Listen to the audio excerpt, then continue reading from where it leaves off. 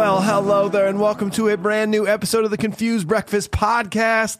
Do you remember the pure joy of a trip to the video rental store as a kid? I do. Listen, sure, it's hard to beat the ease of the modern era and streaming platforms where you don't even have to leave your couch, but there was something truly special about riding your horse to Blockbuster, walking down the aisles, picking a movie out by hand, and watching it when you got home. On this podcast, we revisit and dissect some of our favorite childhood movies from that magical era to see if they still move us the way they did as kids. I'm your host, Mike Schulte. Joining me, as always, two dudes who like to play chess and screw, two provincial putzes. Their names are Sean Pryor and AJ Venz, but most people call them Sean Pryor and AJ Venz. How the heck are you? Very good, man. Very good. I hear you loud and clear. That is for damn sure. Howdy, partners. This is our first Western, and I'm stoked. Sean's got a cowboy hat on, and he realized that back when people wore cowboy hats, there wasn't such a thing as podcasting and headphones. So. No, I didn't. Yeah, I think everyone knew that, but I didn't. But you didn't know that. We're going to have to move to in-ears. Right. Yeah. Yeah, that's what we're going to have to move to. I like that. Yeah, I like that too. Did you catch that on camera? Oh, man, that's why you got to watch our YouTube. You never know what kind of zany stuff we're going to get into. This is what my hand is like this. Fortunately, I podcast with this hand. It's a bad joke, guys. No, it's a great joke. I think that's it for us, guys. We're glad you tuned into the episode. Have a great day, okay? Cheers, guys. Now, boys, on today's episode, we discuss the undisputed satirical movie champion of all time, a movie that was nominated for 3 Oscars and was written out of Mel Brooks' anger at white corruption, racism, and Bible-thumping bigotry in America. The second highest grossing movie of the year. We are, of course, talking about 1974's Blazing Saddles. Well, dang it. Ladies and gentlemen, it's time for another nostalgic journey to the past with The Confused Breakfast. Sit back, relax, and enjoy wherever you are in the world. Take it away, boys. This was voted on by our beautiful, beautiful people at patreon.com/confused breakfast. If you're a member there, you get tons of perks like bonus audio, weekly bonus audio. You get to vote on upcoming movies like this. So here's what happened. We provided them the movies. We kind of went like spoofs, like a little bit of that. Yeah. Actually, no, we didn't. We didn't do that at all. Okay. We just gave them 5 movies from the 70s to vote for. And they chose Blazing Saddles with 51% of the vote. Ooh. Young Frankenstein following behind that at 21%. Animal House, 13%. Smokey and the Bandit, 9%. Deliverance, 6%. Yeah. So if you don't, I'm just saying, if you don't, you could, if anybody could have fun with Deliverance, it's us. And we're going to get to it someday.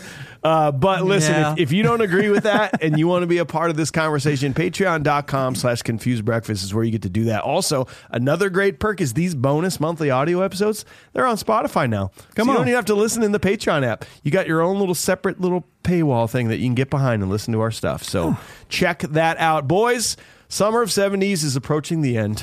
And we got to dive into this. If you are new to this podcast, we're going to be reviewing Blazing Saddles scene by beautiful scene with a modern eye. But in order to do that properly, we got to talk about it with pure and utter nostalgia. AJ, tell us the first time you saw this movie, what your thoughts were, and what your nostalgic rating was. I was always a huge Mel Brooks fan. Comedy movies like this were a staple in my family. Now, mostly it really started with like Robin Hood Men in Tights, but then there's also all the other greats like, Leslie Nielsen movies, Zucker Brothers movies like Hot Shots, when you have like the Naked Gun movies, all that good stuff. So it was a staple, and it wasn't until obviously later that I really saw this. I didn't watch this movie when I was as young.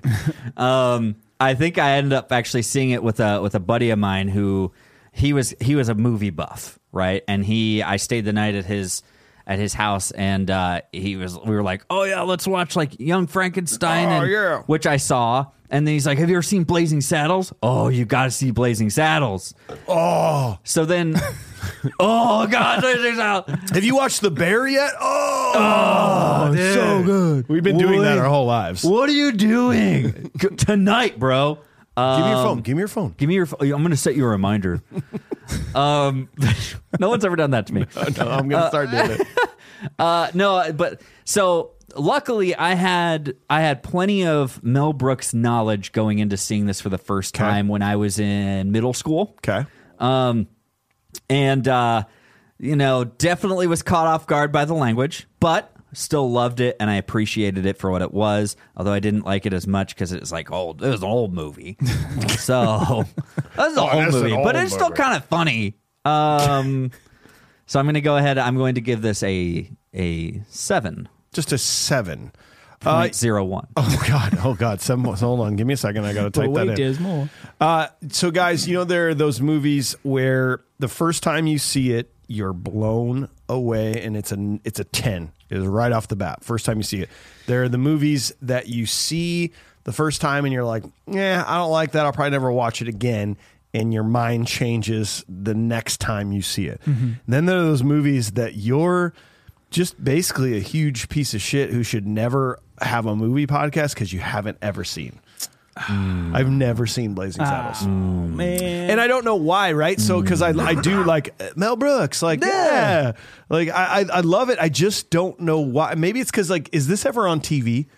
Not really, right? I don't think this was, which is how I did consume a lot of my movies at a younger age, was like TBS and Comedy Central and stuff. So I guess why would I rent Blazing Saddles when I can rent Three Ninjas Kickback or something like that? We now return to Blazing Saddles on WGN. Yeah, right? No, it's not going to happen. We resume after the Cubs game's over. So I'm slightly embarrassed to say that I have never seen this, but that has been the beauty of this podcast I'm leading the pack. This is now the 19th movie I've never seen that we've done.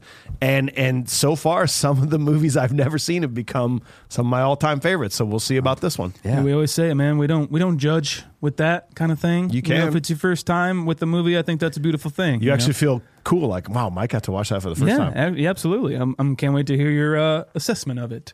I first watched this movie with my dad and my mom. They had touted it as like their favorite funny movie and like the best comedy of all time.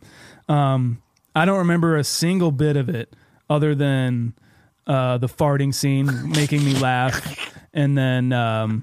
My mom always said that her favorite line is, "We don't need no stinking badges," and I'm like, "Why is that funny?" It's not funny. I have no idea why is that funny. Yeah. I didn't really get it at the time, so I'm going to give this movie a whopping 4.59. 4.59 for us. That is a 5.8 on what we've done, and that's going to be bottom 15, right? So that's going to fall right below Stand By Me. Right above Twister is where that's going to fall nostalgically. Okay. I'm just saying. We gotta go.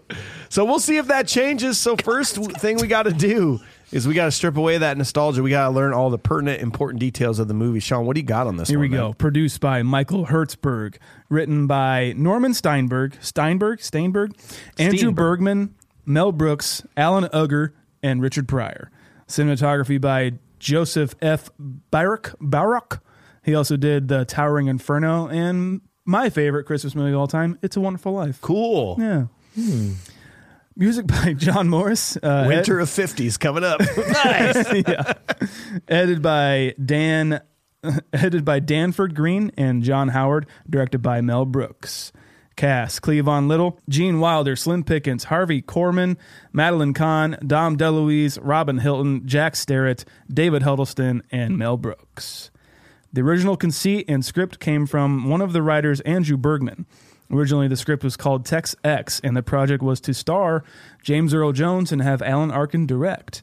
Mel Brooks got wind of the script and purchased it from Bergman, and then hired a team of writers, including Bergman, to touch it up and add additional comedy bits and references.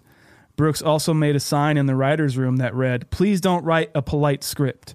The writer's room was crazy, and several people left throughout the process. Brooks described it as more of a drunken fist fight than a writer's room. Tight. Yeah, I think like Richard Pryor was one of the stories that I read. He was like, he came in to the writer's room and like had a bag of cocaine with him and like did a bump right away. He's like, "Okay, let's do this. Anybody else want some?" And Mel Brooks was like, never after like 2 p.m. or something like that. At first, Brooks wanted Richard Pryor to play the role of Bart, but the studio thought he would be a liability to the production due to his history of drug arrests. Brooks replaced him with Cleavon Little. John Wayne was sought after to play the role of Waco Kid, but Wayne didn't want his family-oriented demeanor to be tainted. Gig Young was cast in the part, but due to withdrawal from alcohol, the actor passed out on his first shot, and Gene Wilder was flown in for an emergency to replace him. Weird to think he wasn't like original choice. You know? Yeah. No, I think he offered it to Gene Wilder, and he didn't want to do it because I think he was actually working on Young Frankenstein. At the time, Gotcha. and wanted to complete that. When casting Madeline Kahn, Brooks wanted to see her legs, and Kahn was hesitant because she thought if it's that kind of audition, Brooks assured her that it was for the screen test purposes only and that he was happily married. You probably want to assure someone like that. Yeah. Also with John Wayne, he said, "No, I can't let this." Like he obviously got the satire portion of it. He's like, "I can't let this taint my big husky man, Western man. I'm a do all good guy, you know." But he did say, "I'll be the first one in the theater when it's released." Okay, I like that. Filming began on March 6, 1973, and during the production, Brooks would be hounded by Warner Brothers about the content in the film, namely the gross use of the N-word. Richard Pryor and Cleavon Little would defend Brooks about this complaint, claiming that this is the essence of the movie, to satirize the blatant racism of the period and of the period they were trying to portray, as well as the era they were filming in 1973. Brooks asked Pryor about the word, and Pryor told him, "Well, Mel, you can't say the word, but the bad guys can say it, and they should say it." Brooks also had final cut in the film, so that was another factor. A huge Warner Brothers, a huge studio. They are obviously hesitant with a lot of this content. I agree with Pryor, where it is the essence of the movie. It's the point satirizing this whole thing, and we definitely will get to that. But even if they wanted to do anything about it, they couldn't, thankfully, because Mel Brooks had final cut. Didn't he kind of just go, yeah, for sure, I will take those notes. I got it. Yeah. Yep, and then just full well knowing, I'm not going to change it. I'll take this one out, but not the rest. Blazing Saddles was released on February 7th, 1974, and on a budget of $2.6 million, the film would earn $119.6 million at the box office and be nominated for 3 Academy Awards, including Best Editing, Best Original Song, and Best Supporting Actress for Madeline Kahn. That is what I got. Look at that, man. Well, up next, we got to talk to AJ, who talks about the critics and fans alike and what they all thought about this movie. What do you got, man? Guys, let's do it. You know where we're going. We don't have to put any fluff into it, and I should probably stop talking about it right now. Let's go to the Tomato Meter. Gross. Compliment your Schnitzenfrugen with a 90% certified fresh. You know where 90 puts you of all the movies we've done? That puts you tied with Reservoir Dogs and Raising Arizona is where that pops you. Wow. Okay. Just throwing it out there. It's great. Audiences came in at a 91%. And the IMDb is 7.7. Jeez. 9? 9? I don't think that exists. I don't think IMDb. I don't think they there's ever made nothing it with a there. 9. I don't think. That's going to tie 7.7 ties with Princess Bride. Greatest movie of all time. Wow. Just throwing it out there. The greatest movie of all time. Just throwing it out there. There you go, guys. Let's just start at the top. Roger Ebert of Chicago Sun-Times had this to say, 100 out of 100. Ooh. It's a crazy grab bag of a movie that does everything to keep us laughing except hit us over the head with a rubber chicken. Mostly, it succeeds. It's an audience picture. It doesn't have a lot of classy polish, and its structure is a total mess. But of course, what does that matter? Well, Alex Karras is knocking a horse cold with a right cross to the jaw. Yeah. I mean, right? Yeah. It's a fine line that you got to walk, and he walks it. It does. It absolutely does. Adam Smith over at Empire 100% agreed with 100 out of 100. Nice. Stands next to Young Frankenstein as Brooks' best movie, and of course boasts the god of all fart gags. We'll get there. It's very true. I gave this. I wanted to just find like the lowest critical rating on this that I could. It was Time Out London. The staff was not credited, probably because they knew they were wrong afterwards. 40 out of 100, 4 out of 10. Oh Lord, says the preacher, in a suitably grave voice. Do we have the strength to carry out this task in one night, or are we just jerking off? Maybe Mel Brooks should have asked himself that question about this movie. Got him! I like to take a line of dialogue from the movie and just put it back on him. With his own joke, I got him. Back at you, Mel. What do you got to say about that? All right, let's do a couple. It's like Twister if they would have had the tagline be like, "It sucks." It sucks. They saved themselves. They're certainly living in the suck zone if they thought this movie was a good idea. Yeah. Got him. This movie's a blazing mess. Yeah. It's like blazing bag of poop. Yeah. Got him, Cherry. 1 out of 10. Phil Hill had this to say. Awful movie. Slow and childish jokes. January 8th of 2022. I think I must be living in some kind of upside down world. This movie is terrible. So bad we had to switch it off after 45 minutes despite paying to watch it. The pace is pedestrian, acting wooden, jokes childish or just offensive. Clearly, much of it must have been ad-libbed because no one could write such awful dialogue. What in the world does anyone see in this film?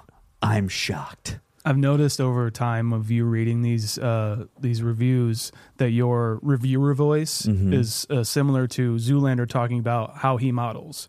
Just like very stuck up and very, self-absorbed even maybe. It might be Zoolander who wrote that one. Oh, okay. Yeah. 1 out of 10. Enough of the bathroom humor. This one will really let you know how educated this guy is about movies.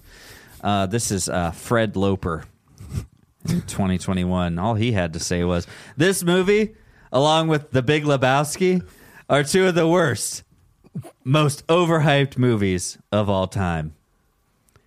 That's it. I have 4 TikTok followers. I've gone viral. I've gone viral like twice. How many views? 1,000. Dude, I got 4,000 on my last Cool, man. thing. I don't know if you've seen it, but And I I have do full really, following. really short movie reviews. Yes. Just one sentence movie reviews. Yep. Sucks. Yeah. And my TikToks are me just reading my one-line movie reviews It's going well. with no video. In the dark. No, they're all in the car. Let's just face it. They're all in- they're My all in wife the doesn't driver's let me seat. TikTok when I'm at home, so I have to do it. They're in the all car. they're all in his driver's seat with fake Oakleys on, and he's probably driving White these- Oakleys. these white Oakleys. Yeah. I had to And specify.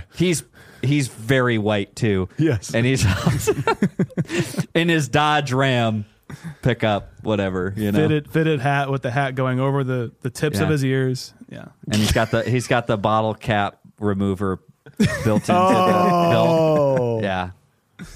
Oh yeah. But his sandals also have those. They're not sandals. They're dudes. That man- Dude crews or whatever. Dude mans. Dude Cruz. Hey dudes. Hey, dudes. Yeah. They're really comfortable. That man is never without a bottle opener or a koozie.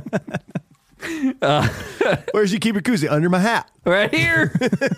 It's under his 10-gallon hat. All right, last one, guys. 10 out of 10. They don't make them like this anymore. That's right. Could never make this one again. Could never make this movie today. Nightfly Nightfly 3 on December 30th of 1998 said, "It's funny how the climate of comedy has changed. Mel Brooks could not make a movie like this in the current society.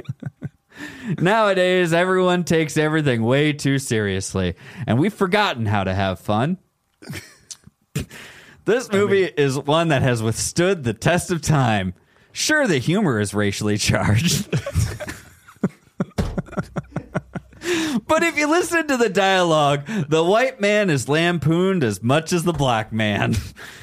On the whole, Okay. the best film that Mel Brooks ever produced, even topping History of the World.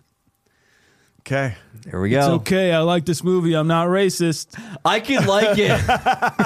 I can like it. He's making fun of it. I can like it. I work with a couple of black guys. I consider them my friends. We've hung out after work before. Gosh. Well, thanks, AJ. We appreciate that. You certainly can like this movie. Yes. Yes, everyone can watch and enjoy this movie, guys. Okay. Guys, this episode is brought to you by AG1. All right, since starting this podcast, we've had some really, really wonderful sponsors that have helped us all gain some healthier habits, and AG1 is definitely one of them. Okay, Mike has been telling us all about AG1 for quite some time now, and when they reached out to support the podcast, we were all extremely ecstatic, and I am now a true believer. I have been taking it every day since I received mine, and I noticed the benefits almost right away. It makes me feel really good. It makes me feel like I'm genuinely giving what my body has been missing, because AG1 is a foundational nutrition supplement that delivers comprehensive nutrients to support whole body health. Even the scoop, I don't know if you guys read this. Yes. Even the scoop is shaped to deliver like the perfect scoop. Yep. To level it out and give you everything that you need in it. So every scoop is packed with 75 vitamins, minerals, probiotics, and whole food sourced high-quality ingredients that have some major benefits like a healthy gut. I need all the help I can get. I'm in a better mood because of it. My energy is up and I'm boosted there. Even my hair, my skin, my nails, like everything. This has literally everything packed into it for you. I even took like a little golf trip over this past weekend. Take the packets with and you? I had the to-go packets. Yes, Nice. buddy. On the road, guys. So we were at a golf casino trip, and I did not have to miss out because I had those trusty AG1 single servings. Yeah. It's a whole kit that they give you, and it really makes you feel good. Like the moment I take this first thing in the morning before I have my coffee, I don't do anything else. I drink this first thing in the morning, guys. It is so good. If you guys want to take ownership of your health, try AG1 and get a free 1-year supply of vitamin D and 5 free AG1 travel packs with your first purchase. Go to drinkag1.com/confused. That's drinkag1.com/confused. Check it out. Well, my dudes, after you've scooped your AG1, I need you to write this down. I want rustlers, cutthroats, murderers, bounty hunters, desperados, mugs, pugs, thugs, nitwits, halfwits, dimwits, vipers, snipers, con men, Indian agents, Mexican bandits, muggers, buggerers, bushwhackers, hornswogglers, horse thieves, bull dykes, train robbers, bank robbers, ass kickers, shit kickers, and podcasters. Could you Can you repeat that? Please, Gentlemen, one more time. rest your sphincters. Here we go. He rode a blazing saddle, he wore a shining star. His job to So scene 1. In the American Old West of 1874, construction on a new railroad runs into quicksand. The route has to be changed, which will require it to go through Rock Ridge. The state attorney general, Hedley Lamar, wants to buy the land cheaply by driving out the townspeople. He sends a gang of thugs led by Taggart to scare them away, prompting the townsfolk to demand that Governor William J. LePenamain appoints a new sheriff. Sure. I am so excited. This is like pretty much our first Western that we're ever doing. Damn, dude. That we've ever done. Kind of crazy. We got a few more coming up, but I think there's like 2 more in Yeah. September. Yeah. I know we've it's- talked a lot about Cool Hand Luke, but we still haven't done it. Yeah, you know, we're eventually going to get there. You know, Paul Newman's great, good Western guy. Oh, yeah. Dig deep for that reference. Very deep, guys. But no, it makes me so excited. Like this opening even, and especially the song, man. The song is fucking amazing. One tidbit right off the bat is that Brooks wanted Frankie Lane. He's a singer who did a lot of these types of songs for Western movies. Okay. He wanted that kind of singer to do it. So he put out like pretty much a flyer, like an open casting for that, to fill that. And Frankie Lane found it. He's like, well, you want a Frankie Lane sound? I'll just do it. And so he came in and did it with all the passion in the world that he's ever done with any other songs that he did, and had no idea that this movie was a satire and like pretty much a joke. But That's what makes it better. it makes it so much better because like even like Brooks added like all the whips. The whip is so funny. It's like 1874's cowbell. I need more. Yeah. I mean more It's bull exact- whip. You know. No, it's the wah, wah, wah, wah. Like it's that from That's exactly what it is. Dude, you got to talk about a couple of these characters. Like some of these actors are incredible, right? So Burton Gillingham plays Lyle right off the bat here that we got. You know, he's like permanently squinted in the Yeah, sun. yeah. Do you recognize him at all? right away for my brain, I was like, and oh God, weird, another actor's been in more movies. Like there are 2 movies that he was in that were a major part of my childhood. Do you recognize him at all? No, he looks like another actor called Arch Hall Jr. who's in the Sadist, which is a cool like 60s movie. Right. But yeah, he looks so familiar. What AJ, no? I can't think of it, man. So the first one he was an airplane mechanic in Fletch, and I know that's a deep dive. If you haven't seen Fletch in a long time, he's kind of this country bumpkin, got big old teeth, and he talks so like he's this. good at that. Huh? Oh my God, he's so good at it. But where he really blew my mind was he was the gun salesman in Back to the Future 3 when they arrive in the Old West and they go to the town square. Gosh, Why don't you have a little shot right there with that? Like, yeah, incredible that I mean, he just sort of typecast, I guess, but like he's just, I really like the majority of people in this movie and how good they are at acting. Everyone now they all buy it. They're all there, man. Everyone does such a good job. Yeah. Dude, yeah, and then like Slim Pickens comes in here and I'm just like, yeah, that makes so much goddamn sense. You know, I know he's been in Westerns, but he's like the comedic timing of all of these people, every single one of them, is outstandanding, and it's so much fun to watch. And I love how they like right away they turn it on the white people pretty much. You know, like they want the rail workers to sing a song because that's what you guys do, right? And then they start singing a song kind of like this. You know, I think that's so funny, and they're just kind of standing there watching them, just like yeah, you fucking assholes. Yeah, dude, it's so great and still true today. It's like when you see, I play a lot of weddings. And the way that white people dance at weddings, I'm one of them. I can't dance, but like them going with their hands, like it's just so making fun. Everyone's Elaine from Seinfeld. Yes, they're singing such a terrible, dumb, cliche song, and they're dancing like idiots. Where you just had Bart and his crew just beautifully singing this crooner song, and like it just they start right off the bat. Mm-hmm. Yeah, where they could have, I don't know, they could have made this like very tension filled for like 10 to 15 to 20 minutes before we realize, oh, okay, I see what's going on here. Nope, you know right away. Yeah. I mean, and they come at you, dude. The first 5 minutes of this movie have C words, N words, F words. Yeah. I mean, my wife walked in and was like, oh no, you're doing this movie. You can't do it. Are you going to get in trouble? And I was like, babe, I get it, because like on my first watch, guys, I'm sitting here going, "Yeah, it's tough." I know. Wow. Yeah. But he like, I don't know. Is it sort? I want to ask you, Sean. Is this sort of like Tarantino, right, with Django, where like how do you feel? Because I feel comfortable with this, and I hate to say it, like I feel like I know what he's doing, so I'm like, okay, I'm gonna go with this ride. Is that sort of like Tarantino? And also to give you a double-sided question, they couldn't make this movie nowadays. Didn't they just make it with Django? Like pretty much, you know, isn't Django pretty much this movie nowadays? It seems like it. You know, it's like obviously hard to listen to these things, but they are the antagonists, and like even Pryor said, like when the bad guys say it, they need to mean it, you know, and it needs to be like part of their vocabulary if we're going to believe this, you know. And then on top of that, it's being satire.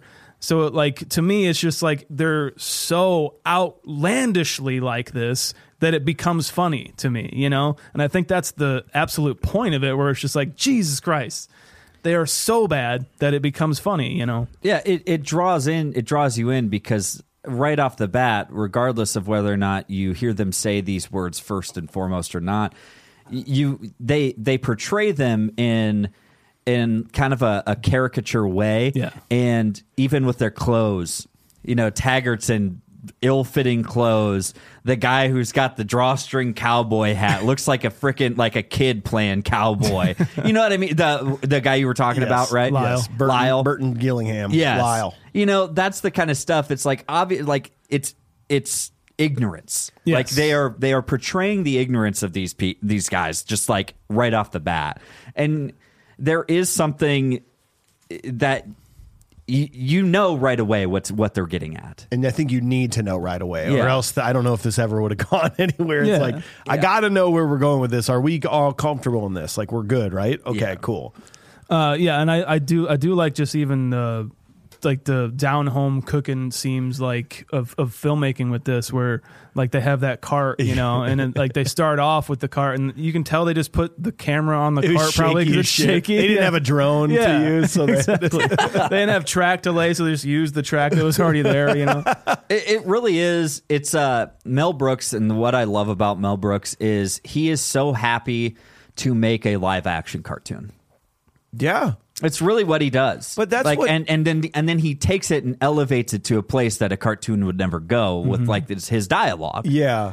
But that's what, like, I love that they're making, like, you're talking about Western, Sean, your side, we're getting into it, but I feel like there's two different ways to look at Westerns. There's like there's like the Tombstone way of like modern day, make me a really good dramatic Western. Revisionist Westerns. Yeah. Okay, much. cool. But then there's the shitty, like 1930s, 40s, Spaghetti 50s Western. spaghetti Westerns that like, I don't like. I think it's glorifies a terrible time in our country of like, cause I told you I was a Native American literature studies. So like the Wild West was just a terrible time in our history, but they just like, it is a cartoon, but we made it seem like Wild West, like no, it was terrible. It was awful. Makes you think like John Wayne, Clint Eastwood, the Cowboys, they're heroes and all this stuff. It's like, no, it was a really rough time. Did you guys ever watch the show Hell on Wheels? Yeah, great show. See, that's what I want to see. And that is it's apparently my understanding is just what I heard is that there is a good representation of like how it really was back then. It was dirty, it was disgusting, it was hard, and there was death around every corner. And that's really what it was. And for this to come out, you know, for us to be able to see this, and it's almost like they make fun of it in a way, but they're making fun of like the honest truth. Like people are just getting killed for no reason, shooting people. Oh heck. Yeah. Or the moment when they go and they're like, Take the cart, go down the trail, check it out, or down the railroad and check it out. And then they're in the quicksand. Yeah. Is it just me? Or is the world getting taller? It's just like, and then they're just sinking out of the camera. It's like, that's a cartoon. Yes. But I don't know, but I hate it. But I hate it. Like they're just... You're absolutely right. That is a cartoon shot that you've seen before. Yeah. It is Roadrunner running out and then standing in midair and going, uh-oh. Yeah. Uh-oh. Yeah, they hold up the sign. We'll get to it later on. Candy Grant, you know, that kind of, you know, that kind of stuff. It's great. And that's what Mel Brooks brings to this and helps people understand right away that we're joking about this. Yeah. This needs to be made as a joke. I will push back and do a little bit. Spaghetti Westerns is like Italian Westerns mostly, and they were kind of also their interpretation. Yes, their interpretation of more Americanized ideals. And the Westerns, I think this is mostly spoofing, is like the serials of like the 4 channels that were on back in the day. You know, there were like 50 Western shows back on the day. They were just like, oh yeah, the woman is in the kitchen because that's where they belong. And it was that kind of shit that they're spoofing, as well as the plight and racism of those as well. Right. No, that makes sense. Do you think spaghetti Westerns were more like honorary in their creation, or were they like making fun of? They were just like kind of, they're like, it's a weirdly different thing. They're just like kind of on their own. Like most of like Good and the Bad and the Ugly is just kind of on its own. They are saying something, but they are Italian filmmakers doing it. Right. So it's a weird subset. It's like the giallo of slasher movies, pretty much. Okay. I don't know what that is, but okay. No, you're absolutely right though. Like the death of how bad it was back then is just made funny. Like the galley, the hanging galley right outside that then they got a noose around the horse's neck and also the guy's neck. It's ridiculous. Like and you don't. That's what I like about Mel Brooks for the most part is, okay, so guys, I'm going to come clean here. The first time I saw this movie, and I'll point those moments out, I was going to give this like a 5 after my first viewing. I was like, I don't see it. Mm-hmm. And a lot of it was because I just didn't catch it. He doesn't really like, he beats you over the head with it, but he also doesn't. It's weird. You have to really pay attention to hear some of those jokes, or to see some of the stuff that he's just kind of like, it's over there. It's back there. He puts it on screen, and he doesn't necessarily point everything out to you. Yeah. He draws you in, but he doesn't point everything out to you. The hangman is dressed like a medieval hangman. Yeah, it's amazing. And it's like literally like a Igor. I got gas master. Well, I'm pretty filled up today. I got a full schedule. I could maybe work. Two of the other guys are homesick with the flu. Like, that's pretty like awesome. hanging a guy in a wheelchair is the best, man. I fucking like, they finally got Franklin. We finally got to see it. Thank God. It's that the ridiculousness is what I come for a Mel Brooks picture. Yeah. No, I agree, man. What'd you think about seeing David Huddleston in this? Because I honestly had never seen David Huddleston being the Big Lebowski in The Big Lebowski. I had never, ever seen him in anything else. And I know he's been in a lot of stuff, but I never knew it. And that man, he's a very handsome, charming man at this point in his life. He's a big fella on screen, but I also, when he's giving his little speech to the town, I just wanted him to be like, strong men also cry. Strong men also cry. That's all I wanted from him, because it's a great speech in the church. Yeah. And I felt like it needed that a little bit. Oh, yeah. Yeah, I know. Funny that somebody made a Big Lebowski reference that he's in both of these. Yeah. FYI. That is weird. What do you mean? One of the reviewers. That's right. Yeah, there you go. Maybe he just likes David that. Huddleston. Yeah, maybe he's just a big fan. I'm a big fan too. Yeah. All right. We did it last episode, but my favorite guy. We need to specify this again. It's your favorite like non-main character that you want to hang out with their character. Yes. Most lovable face? Most lovable face. Let's do that. Lovable face. Most lovable face. Okay. Let's do that. Gabby Johnson. Oh. Hell, I was born here. I was raised here. Doggone, I'm gonna die here. And no sidewinding, bushwhacking, horn-swallowing cracker croaker. You're gonna ruin my biscuit cutter. What? And then David Huddleston is like, now who can argue with that? Oh my God. It's one of my favorite scenes in this movie. I love that performance so much. It's just like, and then like the timing of it when David Huddleston stands up, I was like, and who can argue it? It's perfect, man. It's just, like I've been saying, it's just ridiculous. And, but also, it's sending up this kind of person too, this kind of mountain man that's the one of this He's town, the cliche dude, the cliche old prospector. If that were made today, Will Ferrell would play that part. Yeah. Oh, sure. Like that's who that is. Yeah. Well, just let him do the most outlandish thing he can think of. I'd be at the more moment. worried about coyotes if I were you. Yeah.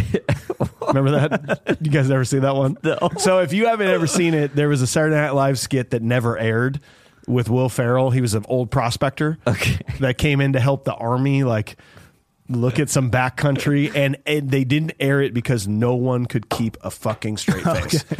It's just Will Ferrell just destroying Jimmy Fallon and like Horatio Sands. Like, they can't even deliver their lines. It's not possible because they're laughing. So Will Ferrell has pots and pans banging all over him in a prospector hat. Watch that sometime. I don't know. You know who I'm picking? I'm picking John Hillerman.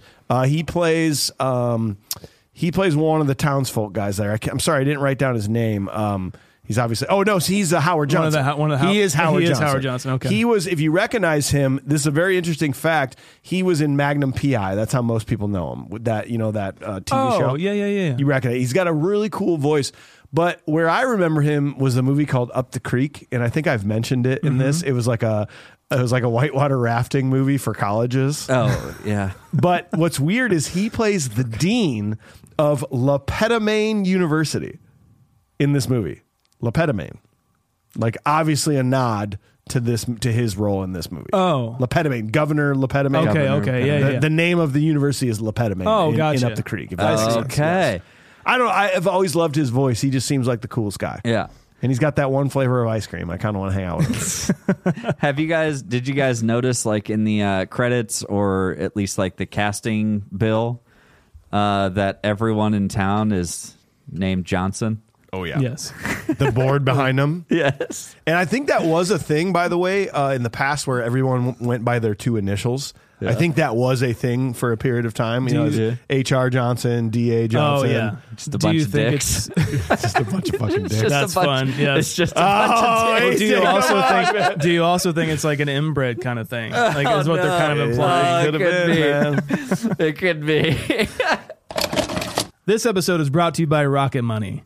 To do what we do means having subscription services is a must. Even with my extensive inventory of DVDs, Blu-rays, and VHS, I don't own everything, all right?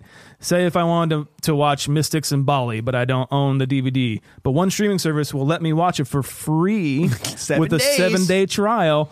Well, I watch the movie, and being the forgetful Lucy that I am, I completely forget that I signed up for a reoccurring bill every month. That's where Rocket Money comes in. Rocket Money is a personal finance app that finds and cancels your unwanted subscriptions, monitors your spending, and helps you lower your bills all in one place. Most people think they're spending $80 on their subscription, when in reality, the number is closer to $200. It's so easy to lose track of what you're paying for. With Rocket Money, you can easily cancel the ones you don't want with the press of one button. No more long hold times or annoying emails with customer service. Rocket Money does all the work for you. Another thing I like about them so much, and a cool perk, is that they kind of negotiate lowering your bills for you. If you want, you can just like press a button and say it, and they'll like, okay, we're on it. And I guess they go talk to them or whatever. I love that you can kind of see your net worth, which is kind of cool, which is like, you know, you look up celebrities and like, oh, they're worth this much. I am worth $100. They let you know if a bill has increased or decreased. I just got this the other day that Mid-American, our gas company, raised it for like 50 cents or something like that. And it's like, you know, it's not that much, but it's cool to know, you know, that's kind of fun. Stop wasting money on things you don't use. Cancel your unwanted subscriptions and manage your money the easy way by going to rocketmoney.com/confused. That's rocketmoney.com/confused. rocketmoney.com/confused. Scene 2. Headley persuades Lapedamane to select Bart, a black railroad worker who is about to be hanged. Lamar believes a black lawman will so offend the townspeople, which will result in him taking over the town eventually. With his quick wits and the assistance of drunken gunslinger Jim, the Waco Kid, Bart works to overcome the townsfolk's hostile reception. Okay, so Mel Brooks as his governor, he just comes in guns a-blazing with what he does, you know, and I feel like what he does, isn't it? This is pretty much, I think I have to imagine that this is pretty much how signing bills goes in the real government, with just like I think it is.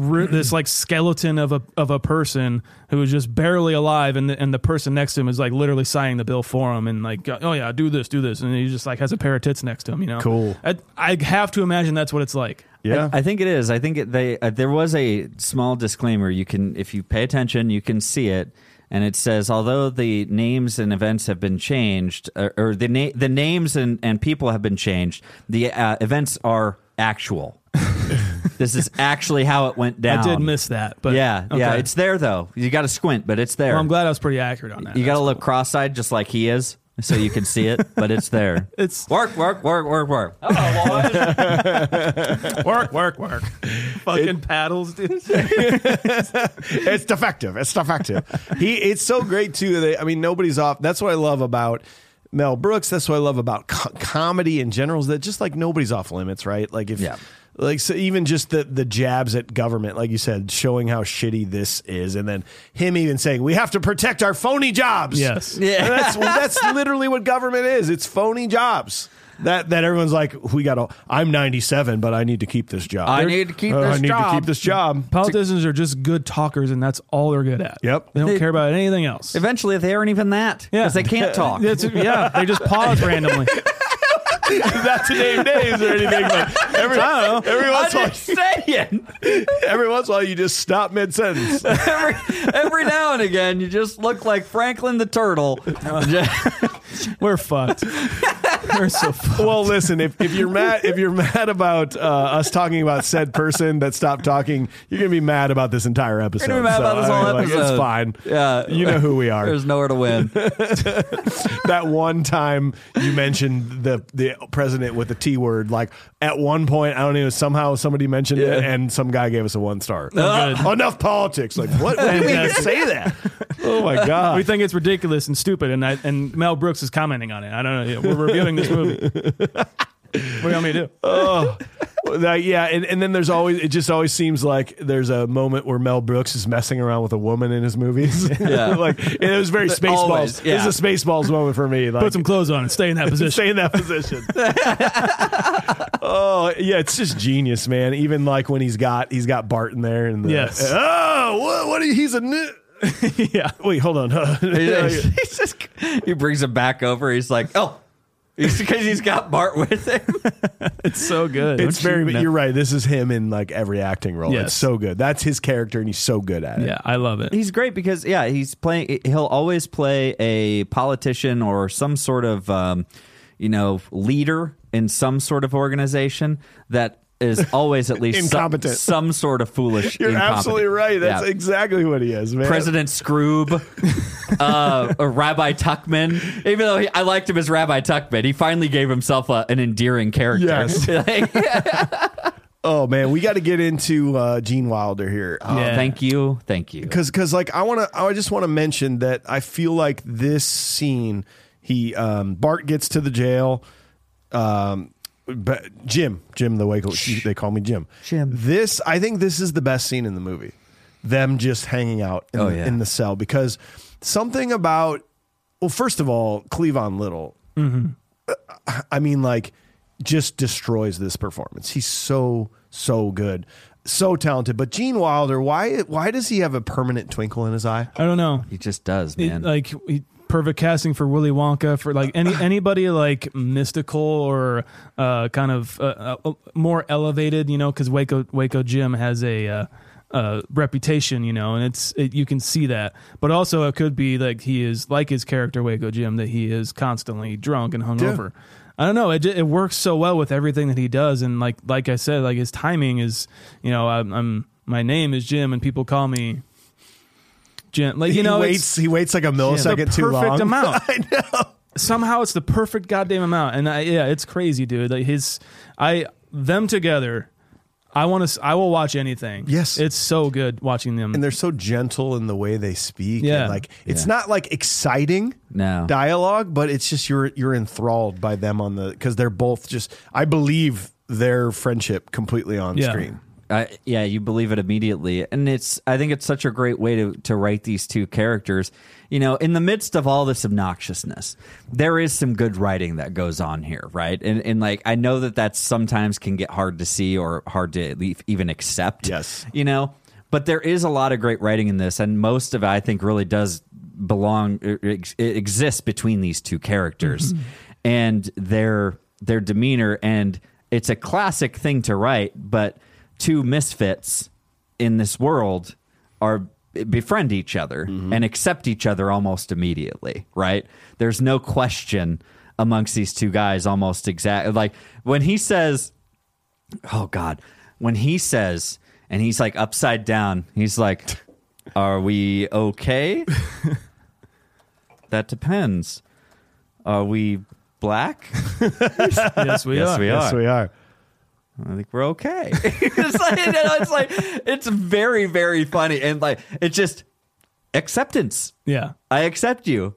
Can I get a little help? It's like, need help? Oh, I'll get it. Yeah, I'll take some help. Like, immediately there to help each other. And then them playing chess. Gotta get some help. Oh, all I can get. Just all I can get. So gentle, like whatever I can get. Sorry, you were saying? Oh no, and then it just gets. It's like, a man drinks like that, doesn't eat anything. It's like is gonna die, and he's just like, we can only hope. Or he says when or something like that. Yeah, when. He's like, yeah. I just love it but so like much. happily, like when. How does he deliver lines like this? Like Gene Wilder is forever just. This long-term idol, a personal idol of mine in this world of comedy acting, and I want to watch everything that he does, but in this he adds a presence that is so much needed in a movie that is going to be so like just raucous, like so crazy. I like when you brought up is that this is kind of say what happened before this was like an action scene in a different movie, and then you have like the calm down or whatever. You know, this seems like that from all the ridiculous, kind of racist, and then the comedy as well as like, excuse me while I whip this out. It's so that is so good, and it's like laughs per minute, and I imagine an audience in the 70s to be like, oh my god, I can't fucking take it anymore, and then they take this break with Gene Wilder. It's much needed, I think, and brilliant. And it's just a different pace of comedy. Yeah, you know, it is. That's exactly right. It allows for this different pace of comedy that, again, to watch these two play chess with each other is very endearing. You know, even the fast hands of the chess, like that almost to me doesn't work if it's not those two guys. And it's a boring, specifically Gene Wilder, just like Gene Wilder, like didn't move at all. Just you ready? Are you ready? Just smiling and moving so slow like a turtle. Yeah. And I was like, bah! And you would expect it to be that he's so drunk and just that he would mess it up. But they still give this character the full access to do what he does best. I think it's great. They're playing chess and they're playing black and white. They just oh my God, I didn't think about that. I didn't even think about that. Were they the corresponding piece? They were each their corresponding. I didn't even see what I mean. Like you don't notice, man, and you kind of forget that. That's why maybe you like Gene Wilder's character so much, is that he's like the only accepting confidant, like white guy that's wants to be his friend. Kind of too. It's like not even like straight up accepting, I guess. You know, like in the or just doesn't like care. Making sure I need to be accepting. No, he just he's just like, oh, you seem like a cool dude, you know, and that's the way it should be handled. And I think like a movie like this, you know, where it's just a genuine friendship. It doesn't really matter what else is happening on. The story that Gene Wilder tells about why he gave it up is maybe, again, it's just another perfect opportunity of this comedic pacing that you only get from this duo of Gene Wilder and Mel Brooks. It seems like, where he can tell this story. He's like, everybody wanted a shot at the Waco Kid, you know, and every corner. And one day I was walking down the middle of the street and heard a voice, "Reach for it, mister." Turn around, and there I was, face to face. A 12-year-old kid. And the audience is like, oh my God. Did you kill the kid? Threw down my guns and walked away. Yeah. Little bastard shot me in the ass.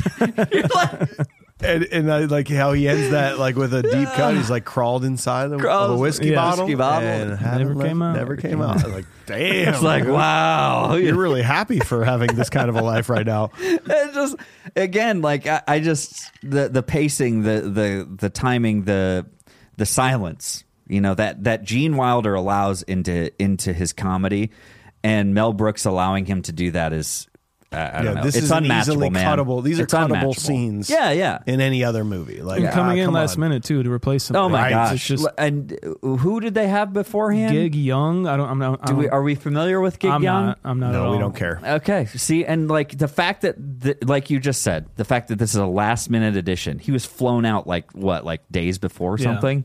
Insane.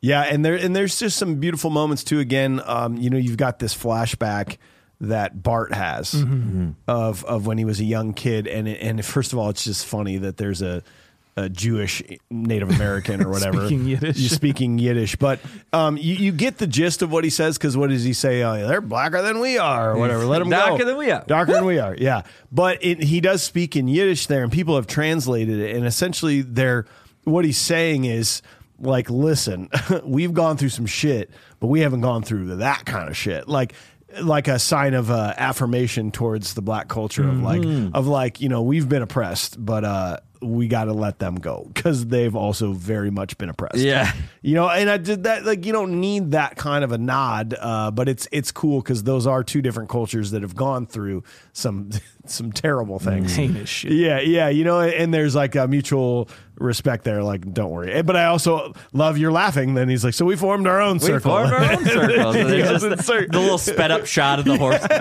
So dumb. You know that horse is going silly. like a mile an hour. Yeah. Speed it up. I don't know. I just think that's pretty cool that they put that nod in there. Yeah, I like that. Yeah. I mean, and that's exactly what you get from Mel Brooks. Like that, he is he makes fun of these things and brings them to light because of his understanding and like appreciation of like what these cultures have, what those things, what it's gone through, you know, where it comes from. And yeah, I mean, it's really great to see. He'll fit that into his comedy all the time. I was kind of struck watching this movie with the satire of like such kind of like a serious subject as, you know, as racism with like watching Barbie. I'm like people who are railing against that movie because it's like so feminist. It's like, but it's a satire and it's hilarious. It's funny. You know, like it reminded me of the same thing where it was just like it's sending all of this ridiculousness up. You know, it's putting it on a pedestal, but also like fucking like making a fart noise over it or some people shit. don't want that, It's man. exactly what's going on. It's like setting up the milk bottles on top of that pedestal so you can throw baseballs at it. Yeah. You know, it's like that's what's happening inside the movie. That's why you bring these things to light so you can have commentary around them. Yeah. That's what these types of comedy does. Yes. That's what it does. Some people don't want that shit. Yeah. Don't bring it into the light. Yeah, don't want to talk about it. You don't want to talk about it. And I don't think that that's the right approach to take, you know, with it. You should have conversations about it and listen to all the sides of it. Well, scene 3, so Bart defeats and befriends Mongo, a henchman sent by Taggart and Lyle to kill Bart. Hedley then tries to send Lily von Stoop to win him over. After her performance in the saloon, Bart ends up seducing her at her own game. Sean, it's time. Okay. I know you want to talk about this. The farting scene. yes. I know you want to talk about this. Of course I do. Tell me all about the farting scene. From what I know, that it's like the first fart ever in cinematic history, and not only just one fart, it's a group of farts. And I think it's amazing. And I knew that Warner Brothers was not having it with this scene and like wanted him to cut it.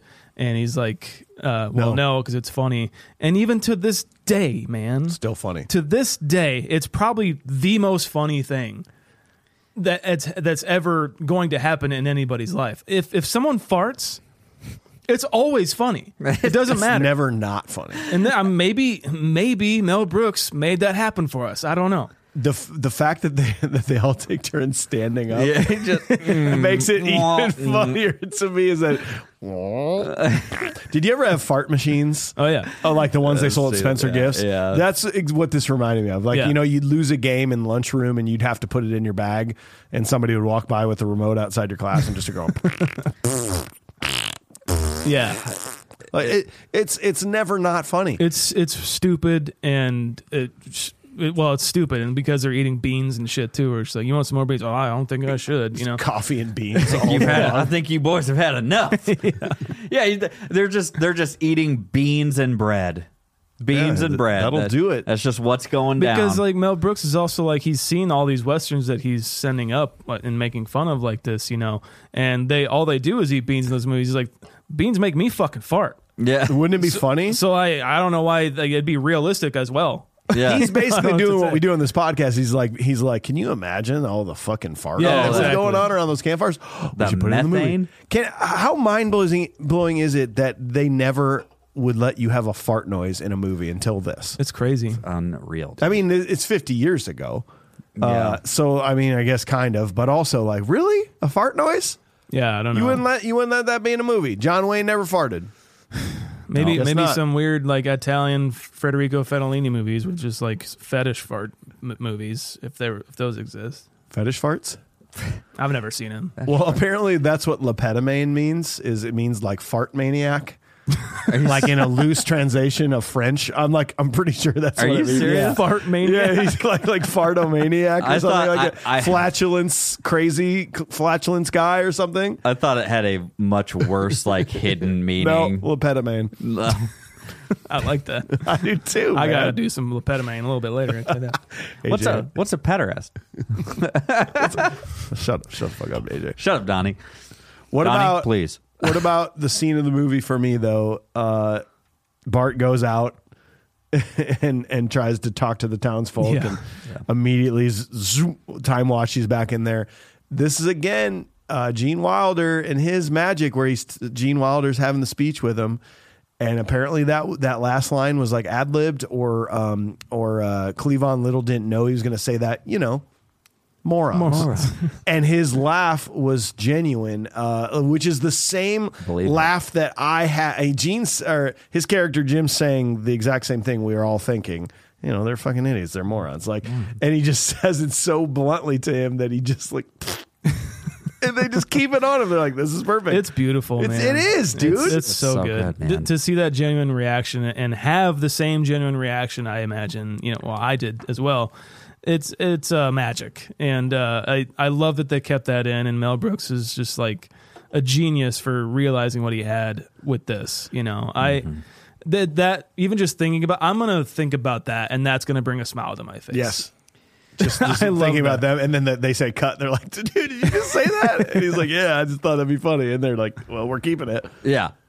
But it's so true as well, like at the same time. We got Mongo coming into this now. Who's like an old NFL player or something like that? What was his name? Alex Karras. Karras, okay, yeah.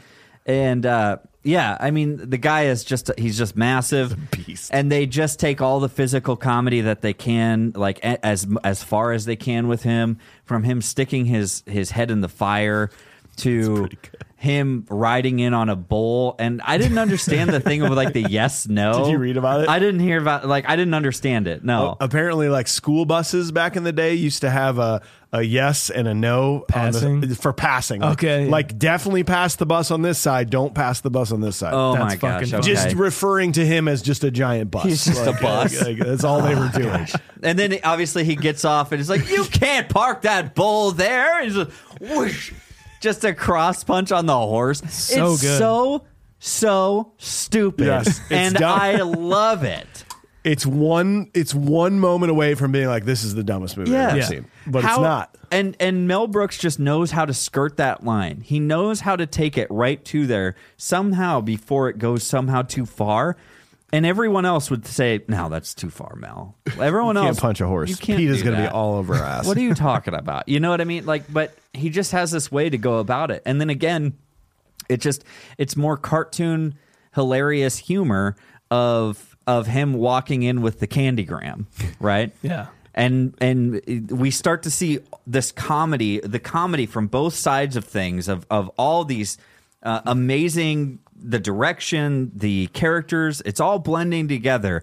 And he's like, well, looks like somebody's had a change of heart. And he puts on his gun. He's like, oh, no, don't do that. If you shoot him, you'll just make him mad. And he's like, like, what the hell am I supposed to do? What am I supposed to do? Candygram for Mongo.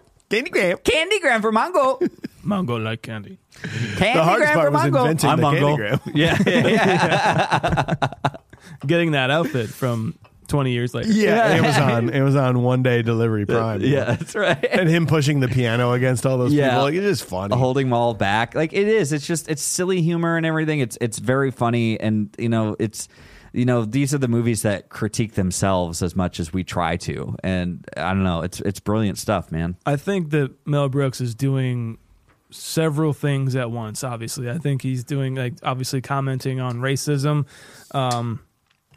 and being a ridiculously fun movie and a good comedy, but he's also making a good Western. It's actually pretty good. It's a Western movie. There's no ifs, ands, buts about it. It's it's pretty much Rio Bravo. I think there's John Wayne in that as well, where they're kind of holed up in a jail for because these townfolk are trying to get this one prisoner or something like that. And it's, with Gene Wilder and Cleavon Little in this jail, it reminded me a lot of that. But he takes care of the genre that he's in, as well as sending it up and making fun of it as much as he can. But he's also slapping the face of Hollywood, I think. Yeah. I think because Warner Brothers is like, you can't do that, you can't do that. He's like, I don't give a fuck. I'm gonna do it. I'm gonna put a Looney Tunes kind of score in this one scene where they're probably like, don't fucking put that in there. He's like, it's going in. I don't care. I think it's him jabbing at the Western genre is slapping studios in the face, and I fucking love that. And I also think that he's making a great Western at the same time. Yeah. And I can't love that enough. I think he's doing so many things. It's incredible. Having Count Basie and his band out in the middle of the desert when Cleavon rides his horse in, like, you know, Yeah. I mean, it's just like, well, don't do that. Don't do. Okay, fine. Okay, it's great. All right, fine. And yeah, then you got like Lily Von Stoop, right? Madeline Kahn. I want to just reiterate here again. The first time I saw this, I was just like, I'm not into this movie. This scene in particular, she does this vocal, this singing thing, and I'm just like, she's terrible at singing. This song is boring. This scene is going on. Why is this going on so long? I don't care. And then the second time I watched it, I was like, this is fucking pure gold. Yeah. I wish this scene would go on longer. She kills it in this scene, and I don't know why I couldn't figure out that it was funny. Like the word, maybe it's because I closed captioned it the second time, and I was like, "Oh, I see what she's saying now." Yeah, she's singing this song of like, I'm tired, tired. But like the men are like, "Oh yeah," you know, like it's just again because then he starts to tackle even like feminism a little bit too. The song is basically, "I'm tired of your bullshit, man." Yeah, like Me Too before it was Me Too in Hollywood. I mean, because he's probably seeing all these things in Hollywood. Essentially, this whole movie was him like reacting to how Hollywood and the acting scene was to people of color and probably women too. Him just being like, what the fuck? The fact that Madeline Kahn came in to audition for him and was like, oh, it's going to be that kind of interview. Like she just expected that. Right. She was still going to do it, but be like, oh, great. I thought you were different. He's like, no, I am. So you just want to see my legs just for the fuck of it, for your own jollies, Mel Brooks. Is like, no, it's part of it's, I want to see them over the chair. I just want to make sure they look good. I don't know. And that's basically it. Yeah. I love my wife. I just want you to happily perform. married. So we're good. I'm Mel Brooks. It's all fine. Yeah. No, I think this whole scene, this like even the musical numbers in this, man, like this, he wrote like 3 of the songs in this. Yep.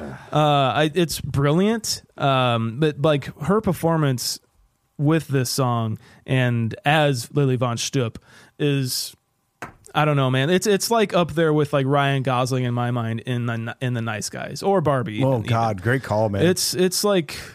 That is Oscar worthy in my mind, and I want to live in a perfect world where Ryan Gosling wins for that and she wins for this. I do almost think though that if they did redo this movie, which they could, you're just repeating things you hear other people say. I'd never make this movie again. If they did, I'd almost like to see her have more of a role after this, though, because it's sort of forgotten. She's there, but I would have liked to have seen her leave with the 2 men at the end. Yeah. As like, hey, we're friends and we're together, but that's maybe my only issue with it is I wanted more of her. Yep. Like, come on, let's go. More like Clue kind of stuff. Yes. Yeah. Yes, exactly. What she says, it's like, hello, welcome in, will you come in? Come on in. Come on in. That's like the seduction of just food, and then just apparently she's just taken by him. Yeah. Well, and that, is it Twoo? Is it Twoo? Oh, it is Twoo. It's Twoo. It's Twoo. It's Twoo. It's Any Movina Stoopin or whatever. Snitchengruben. Snitchengruben. Did you hear about a deleted line though that was supposed to happen in that room when she seduces him? It's dark, and she comes back over and she's like, "It's Twoo. It's Twoo." He was supposed to say, "You're sucking on my arm." Oh yeah. And they were like, no, you cannot do that. Yeah, I think that's the one it's thing. It's implied. We get it. God. It's fine. The one thing Mel Brooks is like, all right, fine. I tried to sneak it in there. I thought you guys were idiots, but I could whatever. do. Well, even as you're saying, AJ, with like a Looney Tunes or a cartoon aspect with this, like I know she's like technically like German, right? Von Stoop. Yeah, right. But it also sounds like Elmer Fudd. Yeah. Like all the time. Like I couldn't get it past my mind. Like why is she doing this? Yeah. Yeah. It's a constant. There has to be something. If she's going to be German, we're going to make fun of the Germans. Like that's just what we're going to do. Yeah. Obviously, he's never, very rarely does he ever pull a punch, except for when he says you're sucking my arm. So he's gonna pull one's that one safe, back. man. No one's safe. And Stupp in German is engaging in sexual intercourse. That's what that means. Oh, in is that German. right? Just thought I'd throw that out to you. Oh. Von Stupp.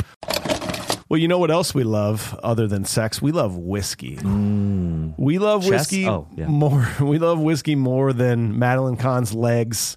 We love whiskey so much, and it's unbelievable that we get to be partnered with the greatest whiskey brand in the entire world. They're coming for you. If you haven't heard of Cedar Ridge whiskey yet, they're coming for you. I'm just throwing a lot of innuendos. Coming and going and coming. And too early. Too early, right? Is that a 10-gallon bottle of whiskey for me? Anyway, Cedar Ridge whiskey is in our backyard in Swisher, Iowa. They've won unbelievable countless amounts of awards. They're absolutely dominating the scene. And all you need is one sip of any of their whiskeys. Their flagship bourbon in a cocktail. Their American quintessential single malt, which, by the way, is what we hand selected a barrel of that sold out in like a week.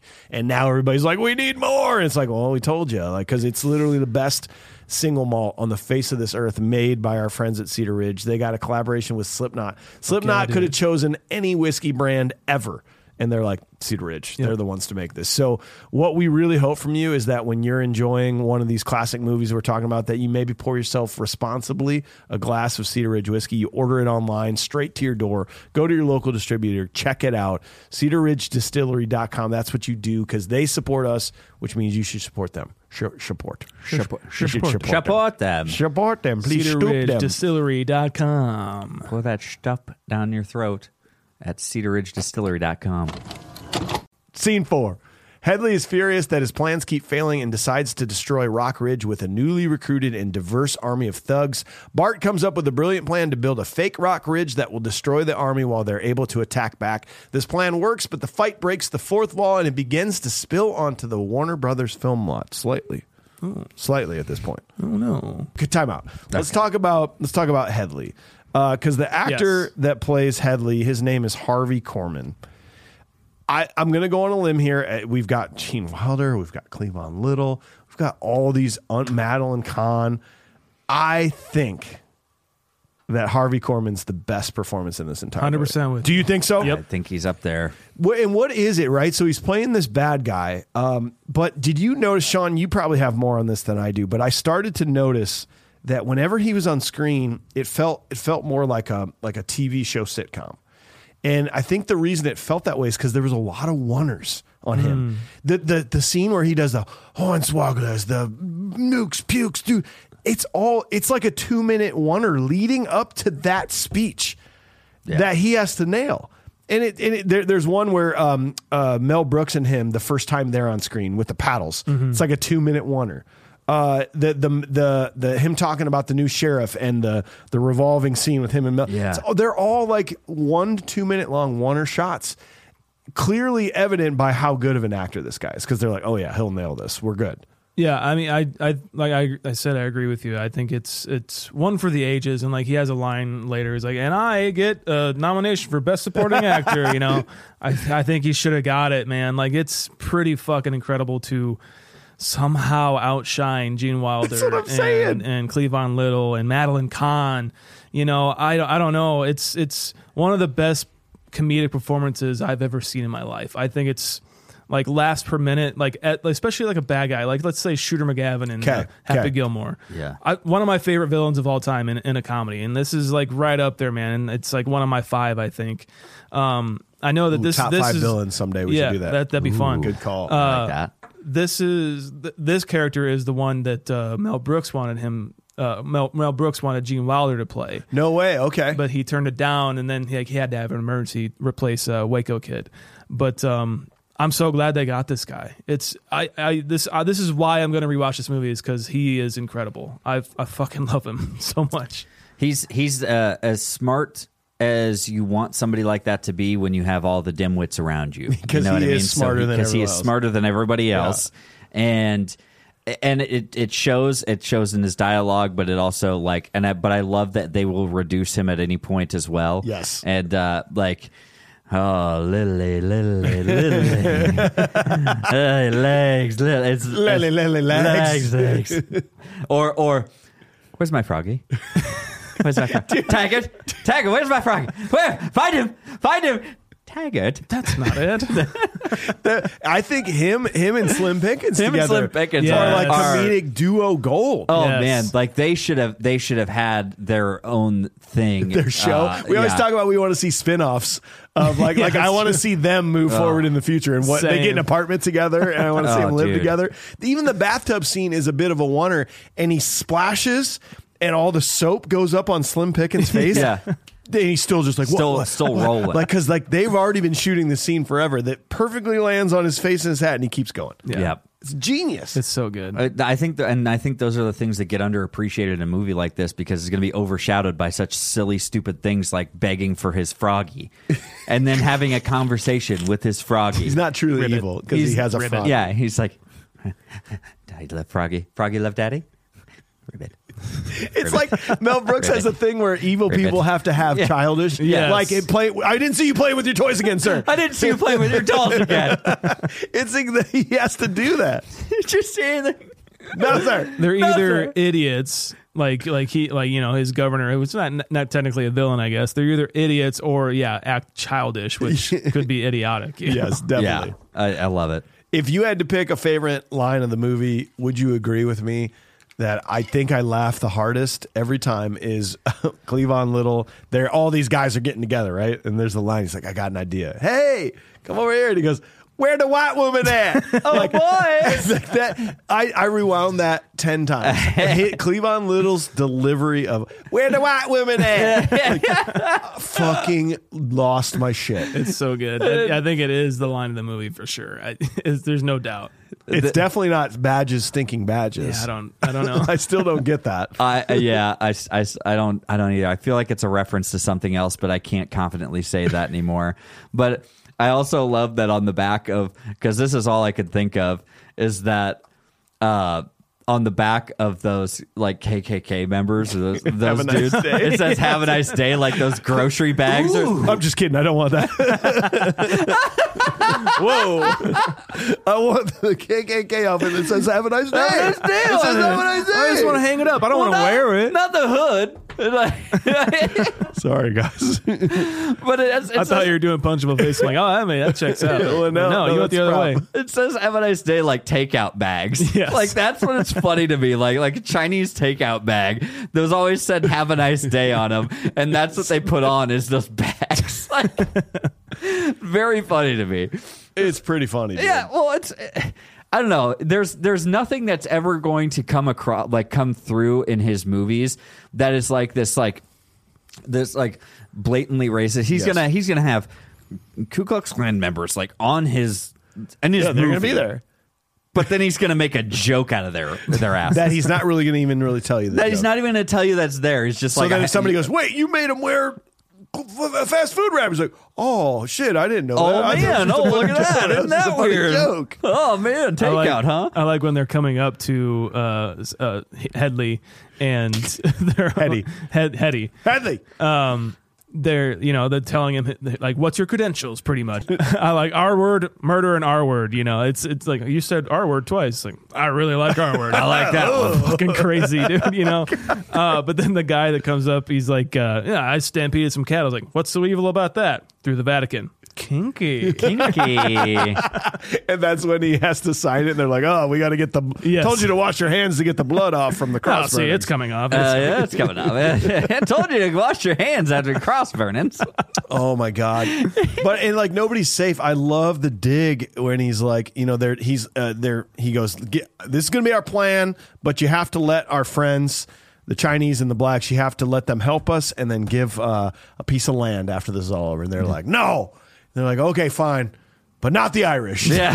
It's just so no. I mean, because dude, in reality, like, I don't want to make this sound like they're even close, but I mean, the Irish when they first came over here were very looked down upon. Yeah. People like they were the ones that did the work that like the Chinese wouldn't do on the railroad. Yeah. And so they were definitely a category of people, and now we all wear green and go, St. Patrick's Day. It's all fine. We celebrate their culture. Yeah, right? Isn't that strange? But yeah, I mean, I love it that he even got that little jab in there. He's like, not the Irish. And everybody's like, no. And like all the black guys were like, oh, no, not the Irish. I feel like that's what they were doing. I thought that was funny. I like when they get to Cleavon's friends, pretty much, and they're all stoked to see him. He's like, I thought you was hung. He's like, they was right. They was right. That's one of my other favorite fucking lines of this movie. I love his outfits too. I gotta say, he looks so good. Like his outfits are so dope. Like he's got like corduroy, like almost like leisure suit style, like Western clothes, good. and it looks dope. He like Gucci and he's got saddlebags. the Gucci dibs. Damn. Ooh, Here's a prop. Damn. Gucci saddlebags. I'll throw them on anything, even if it's over my shoulder. Saddlebags. I'm going to take I want a suit jacket that has big white letters on the back that says Gov. I feel like I could wear that to like a wedding reception or something like that. I'm gonna take Bart's hat. Ooh, that's a good hat. The first hat when he becomes sheriff. Yeah, that's like a good that kind of hat. tan, yellowish hat. Oh, I like that's it. good. I like that. I like That's that good. hat. Ooh, yeah. Oh, we didn't mention the guy who says who's like, all right, give us your resume or give us your credentials. And he comes through and he says, murder, arson. What? Do you have chewing gum? It's so dumb. Did you bring enough for everybody? Well, I didn't know there'd be so many people. I would have brought some orange. And Gene Lowe's like, man, he's strict. Yeah, he's strict. Like that's the most offensive That was thing the that most they can offensive do thing. is not bring bubble gum to share. Oh my god, I love it. Like it's when they're in the at night and they're planning this kind of facade thing. I think my favorite line of the movie. I know I've said that like 5 times, but it's like I bet you're all wondering why I brought you up here in the middle of the night. You bet your ass. There's a lot of unison. Yes, that's one of my favorites. I didn't like a lot of them, but that one was fucking amazing. What about the bullshit at the end? Bullshit. Yeah, it's Brooks. Yeah. I think my favorite moment was the moment like the preacher just keeps chiming in and shit. But he says, "Oh Lord, do we have the strength to carry on?" When he's going to make the shot? This? Yeah. Well, that too, yes. But it is the point where he's just like, "Can we have the strength to carry on through the night and complete the task at hand, or are we all just jerking off?" It's like Jesus, Jeez, bro. and then it's like he just won't shut up so Gene Wilder can concentrate on that shot, man. You think he could squeeze one off and hit it from here? Oh, There's something about this. I'll give it a try. Sorry, there's something about this that I'm trying to figure out too, where I think there's something that he's trying to say about like I said, Hollywood, like they're building this facade and like building these sets pretty much to look like the town. And these marauders and these assholes are after them, and they are believing it. You know, I think there's something to be said about that. If someone could help me out, there's something there. You know what I'm saying? Like the facade of like Hollywood, you know, or just like, you know, being kind of like a paid actor and like kind of like you're being whipped by a studio or something to do this and do perform. it overnight. Yeah, I don't know. There's something there. I want to try and dig deep on that sometime, but maybe I should have earlier. Well, I agree with you. I think there's something there. They build this up, and then I think this is, if you want to talk about best lines, I think my favorite line of this movie is at the point of that they set up a toll booth. Yep. Yes. And he says, "Has anybody got any dimes? Somebody's gonna have to go back and get a shitload of dimes." Shitload of dimes. And that is just so stupid. Like, just ride around it. Yeah, exactly. I know. No, but we gotta go through this. Hey, toll. you gotta abide. We're lawbreakers, but we ain't breaking a toll booth. No. We need to fix these dirt roads. That's We right. do. We damn do it. need to fix these roads. We need these paths for our horses. Well, let's end this. So the final scene, the fight first disrupts a neighboring musical and then ends up in the commissary. Headley escapes and arrives at the Chinese theater to watch the end of the movie. Bart shows up and defeats him. Bart and Jim have saved Rock Ridge and decide to ride off into the sunset. To me, this whole ending is just like a further fuck you to Hollywood in general. Like, like the facade of a movie is like, now we're going to break the 4th and 5th and 6th wall. They and just keep going. We're going to break every single wall that you put up, and we're even going to go watch our own fucking movie, I don't know. There's something so fucking brilliant about that. I love it. I think everything in life deserves to be like kind of fuck you'd, I want to say, like even like me being like, cover bands, there's such a glut in cover bands, but even me like liking hardcore, rebellion, you're all about rebellion, everything deserves it, and if you can't take it, then what the fuck are you doing? Everything deserves to be laughed at, or laughed with a bunch of people, I think that to dispel a lot of things that even you like is healthy in a way. Yeah. Like there's a point of, obviously, another point where Mel Brooks just kind of gets this is like, he's poking fun and all these. It's racially charged as far as like where the comedy comes from and everything, but at the same time, it has a point, and it's meant to bring attention to some absurdity, and then, like you say, everything kind of deserves this, not in the idea of you don't get to actually go and do this. Yeah. Okay. But at the same time, if you are going to throw your shade, like I'll use your example, if you are going to throw your shade at a cover band, then you deserve to then you should be able to accept the shade being thrown at you. Exactly. Yes. And that's what it comes down to. And for him to be able to break a wall, literally, in the most literal sense, breaking the 4th wall, and then comes out and does that, and then he's not only doing that, he's also breaking into other sets and disrupting other people's performances, their productions, and then going and having the audacity to have his own characters go up their own ass, it seems like, to watch their own movie is hilarious. Yeah. It is. You're right. It's beyond breaking just the 4th wall. It's the 5th. It's the 6th. It's very funny, and it's so absurd. I will honestly admit this is a point where it does get a little too much for me. I agree. But I feel like it's supposed to be exhausting, I think, at this point. I think this is what he does. He gets to a point where he's just like, okay, we've already got him. Let's just... Exactly. Just full throttle it, man. Just go. And he does it time and time again. And I mean, it's funny. There's a really cool moment that I read about when they do peel off. They all start running out of the lot, the Warner Brothers lot. And they a bunch of people go down the street. Some people go that way, and then they get in a car. Yeah. Or Headley gets in a car. Gets in the car. Go back and watch it. There's just this old guy standing on the corner next to a mailbox. He's got like a bright sweater on. Apparently, he was on the set. He was just there, and somebody saw him. They're like, "You can't be here," and they tried to kick him out, but he like wandered back in, and he's just seriously just watching everybody going, "What the hell's going on?"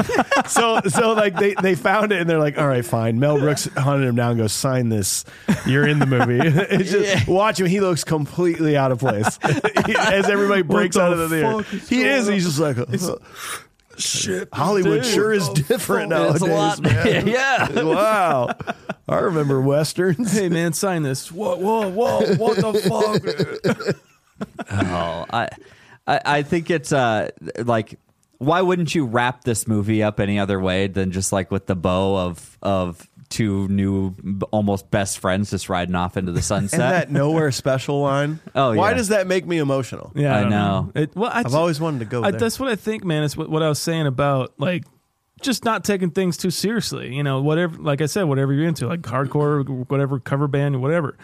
Just don't take it too seriously. Don't take anything really too seriously. I don't think. I think there's something of merit to that, and just kind of seeing the fun in things. I think this movie is a complete representation of that, and maybe the ending line is just like, I don't know, I'm just going to go somewhere. Yeah, whatever. Yeah. I like that. I like Who that. knows where they're going? Whatever. Yeah. It's fine. In the end, does it matter? Yeah. So Exactly. That's the fun of it. So, Well, boys, what do you think? Did we hit our limit of Snitchengruben? Did we hit it? That's all I can take. 12 is All right. my limit. Well, we have dissected this with a modern eye, 50 years later almost. Yeah. And we got to talk about it. We got to give it our rating. AJ, I want to hear what you have to say about this movie, modern day rating, and what you got.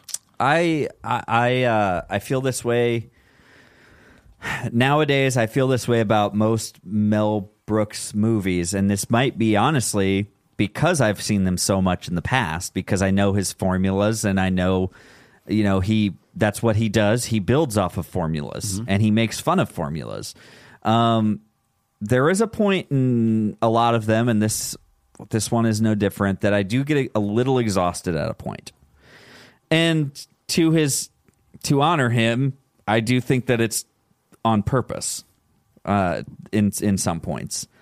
I do think it's very funny. I think it's a little bit groundbreaking for the idea to include this so much, include such slurs, and to really put it out there so forthwith, just without even skipping a beat, and bringing it to light in a way that is semi-approachable. I'm not saying that it necessarily is, because it is still hard to watch, especially in today's light and everything. It's hard to watch it get thrown around so flagrantly. So it's tough, but I still think that it has its place in the comedy world and the world of cinema, and I think that it is an important movie for tearing down some of these walls, like he tends to do in all of his movies. So I am going to go ahead and give this movie, I'm going to give it a 7.85. 7.85. Sometimes it sucks going first, doesn't it? Yeah, it does. You can have, from here on out, you can add something, some way, and be like, I don't want to go first. Deflect. Only once a year, but you can do that. Okay. So save it. Sean. You can do it whenever you want. Your first letter is A. You have to go first. It's alphabetical. It's like, I always go Technically, first. I should go second, but Sean's up. Hey, what's up? Yeah, I agree, AJ. I think that like the racism and everything, and like the things that are hard to deal with and hard, like, you cringe at when you hear in this movie. I think it's confronting in the best way, and I think art should do that. I think art is made to shake you up a bit. It's made to kind of put you out of your comfort zone, and if it does, it's a good thing, And a lot of people's with like reviewing this is like a lot of people that do get put out of their comfort zone are just like, well, I didn't like it because it put me out of my comfort. So, well, maybe you learn something new, or you experience something that you haven't before, And I think Mel Brooks is, in making this movie, he's just like we said, breaking down every wall. He's like he's punk rock, to be honest. He's just like, fuck everything. I'm gonna do my thing, and if you like it, I don't really give a shit. Me and my friends are gonna laugh at it. Yeah, it's funny to us, so I don't care. I do have to say, I think that again, it comes back to the point. It's not about being able to like say these things and throw them out in front of your face. The point is like, it's a good thing that this makes you uncomfortable. Yes. Like, I don't think people realize that that the fact that it is something that makes you uncomfortable is a good thing, and then to be able to go one step beyond that, to be able to laugh at it because you understand what they're doing. Yes. Not because you agree with the sentiment or the idea, right? That's what I think is important. So I'll just say that. I agree. No, yeah, well said. I didn't talk about the music in this movie. The score, I think, is fucking fantastic. You bet. It's been in my head since I've started watching this movie again. All the performances are amazing, and it's Mel Brooks, man. I'm gonna give this as well as AJ 7.8. 7.8. So again, I had never seen this before. I watched it the first time, was ready to give it a 5. Just was like, yeah, whatever. Hasn't aged very well. Meaning, like, I didn't think it was funny. Then I rewatched it and things changed, and I really like this movie.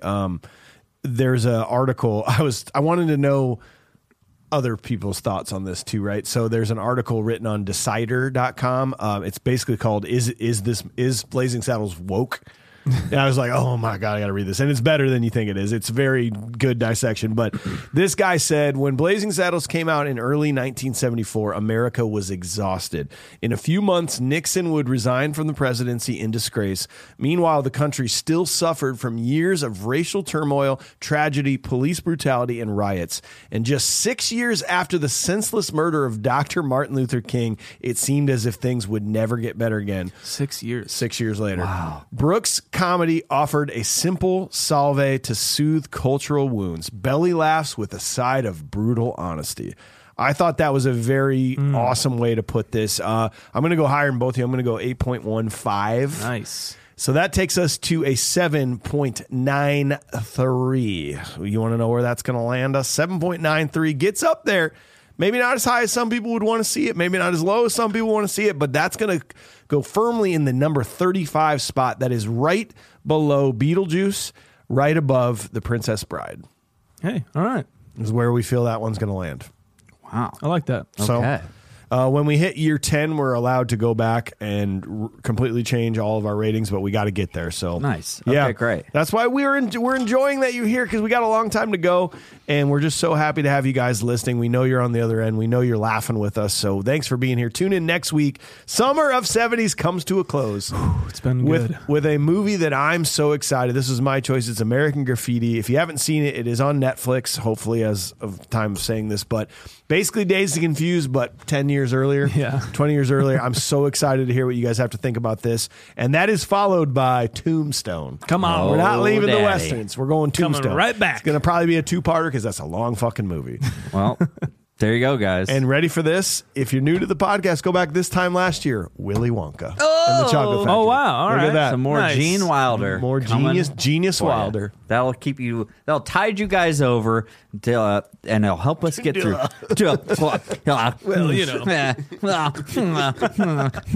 It'll help you guys get through summer of 70s with American Graffiti. Oh, and the Westerns of Tombstone. Guys, stick around. We really appreciate you listening and that you'll continue to listen. We really appreciate you being here. Make sure, if you can, give us a 5-star review. We would love to read a review that you happen to write out and share your thoughts with us, because it just brightens our day getting to read those simple little thoughts that you write on Apple Podcasts. Make sure you follow us on all the social media at Confused Breakfast. Just search for Confused Breakfast anywhere on social media. And thank you for checking us out on YouTube. Well, shoot. You can go to our website, confusedbreakfast.com, and look at our merch. You can see some shirts we got up there. I think we got some sweatshirts. I think, it looks like we have pins. I've never even seen this. Doesn't matter. We got some think you can get those. koozies, and you can get your very own Sheriff's Badge. from our website as well. Look at that star!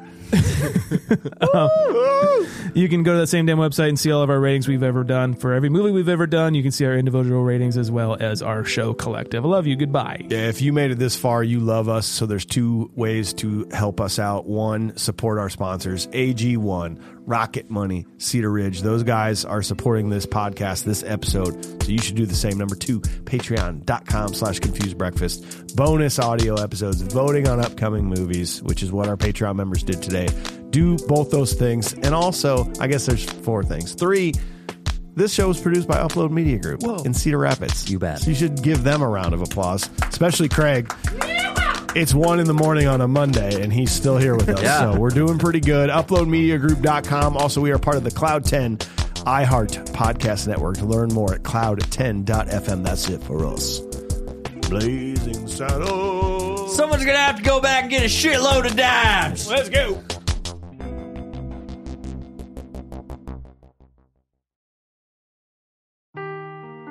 Seeking the truth never gets old. Introducing June's Journey, the free-to-play mobile game that will immerse you in a thrilling murder mystery. Join June Parker as she uncovers hidden objects and clues to solve her sister's death in a beautifully illustrated world set in the Roaring 20s. With new chapters added every week, the excitement never ends. Download June's Journey now on your Android or iOS device, or play on PC through Facebook Games.